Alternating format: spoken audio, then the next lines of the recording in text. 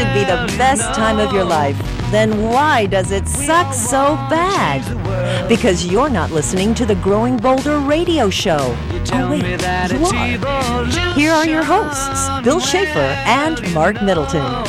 Hey everybody, welcome back to the GBRS, the Growing Bolder radio show. Mark and Bill. And Bill, our next guest is a Harvard grad who in the 70s and 80s helped produce Sesame Street. Yeah. She launched Spy magazine, the most influential magazine of the 80s. In the 90s, she was worldwide creative director for Nickelodeon and Nick at Night. Hasn't stopped there either, Mark, because now she's one of America's most respected columnists and writers, period. And she's ignited a national debate, this is great, on hair dye.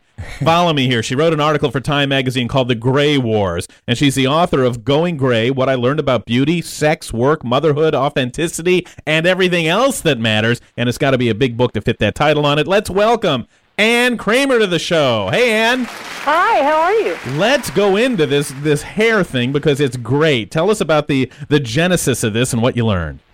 Well, I started going gray when I was 25, wow. And I at that point started just putting highlights into my hair and never looked back until one moment a couple of years ago. I happened to glance at a photograph a dear friend of mine had sent me where I was between my 16-year-old blonde daughter and another friend who had gray hair, and I was right in the middle with my dark black dyed hair, and I thought, whoa, this looks fake, and, I had no idea what my natural hair color was, and that moment, when the fog lifted, I thought, let's see what it's like, and here I am.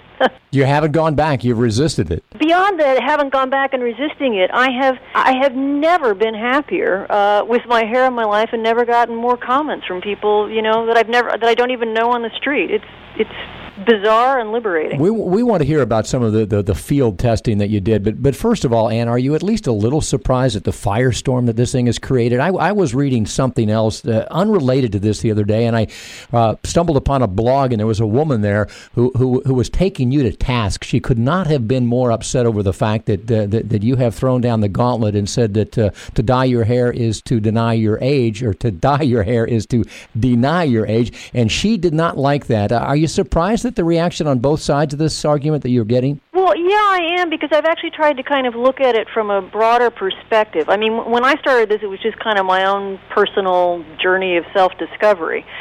But then as I started going out into the world, I started getting really one or two kinds of responses from my friends. Some of them were like, you're insane, why are you doing this? Why would you let yourself go? And then the other one was like, high-fiving me, into some new kind of secret culty sisterhood.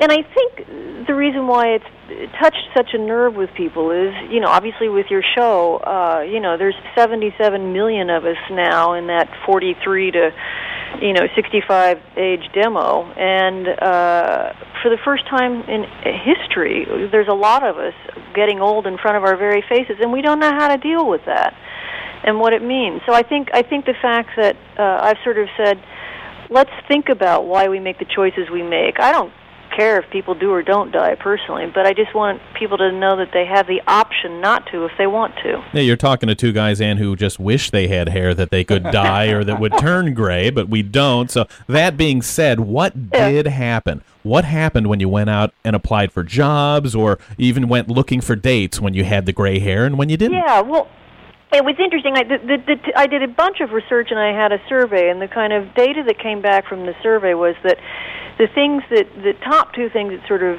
frightened people about getting older were that they would lose their sexual attractiveness, or they would lose their professional opportunities. So I figured the best way I knew to kind of get at hair color being the determining factor in terms of the attractiveness question was to go on Match.com. So I went on Match.com with my hair first photoshopped back to its brown sort of shade, and then I went on 3 months later with it in its gray shade, and I did it in New York, Chicago, and Los Angeles, and I was blown away. 3 times as many men in each market wanted to go out with me with my hair gray as they did with my hair brown. And how do you interpret that?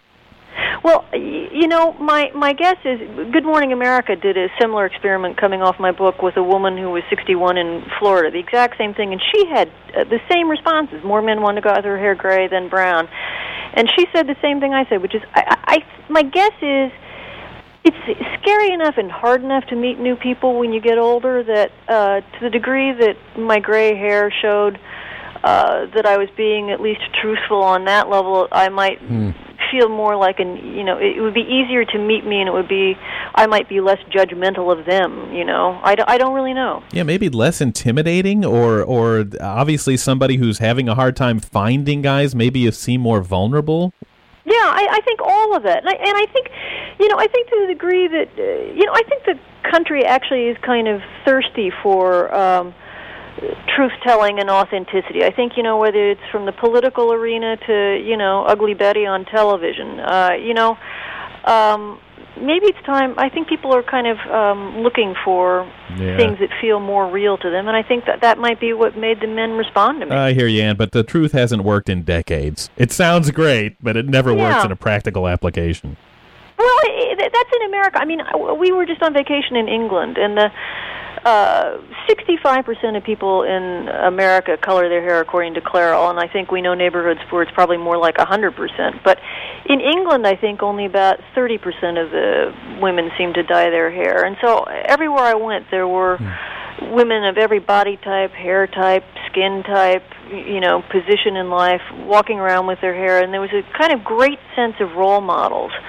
And so I think it may be a slightly peculiar American phenomenon that, I don't know. My thinking is that at the time when women first started going into the workforce in any significant numbers is the same time in the 50s when home hair color became easy and affordable, and you could do it in the privacy of your home. And I think those two things kind of got inextricably linked, so that going out into work meant you had to almost dye your hair to have a new kind of non-homemaker persona. And, from my perspective, it's time to open up the conversation and have more alternatives out there available to us. Hey, Ann, we're down to our final moment, but maybe the polar opposite of authenticity and honesty is Hollywood, and we are such a celebrity-worshiping society.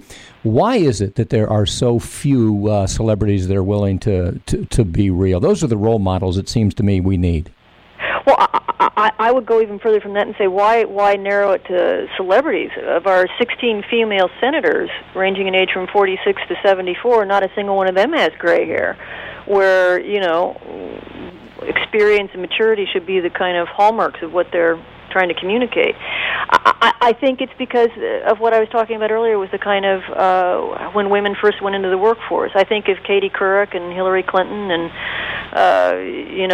Susan Sarandon had their natural color hair, there would be more sense for us in the country that, wow, these powerful women, like Helen Mirren in England, can do this, and it's possible. And this is great stuff. What great fuel for fodder. Really makes us all think about our own lives. And folks, you can learn a lot more from Ann. Go to her website, www.ANNEKREAMER.com. And her book is Going Gray, What I Learned About Beauty, Sex, Work, Motherhood, Authenticity, and Everything Else That Matters. Fabulous job there. And folks, we got a lot more of the Growing Bolder radio show coming up. Stay where you are. The Growing Bolder radio show, where groovy guys and hip chicks hang out. Peace.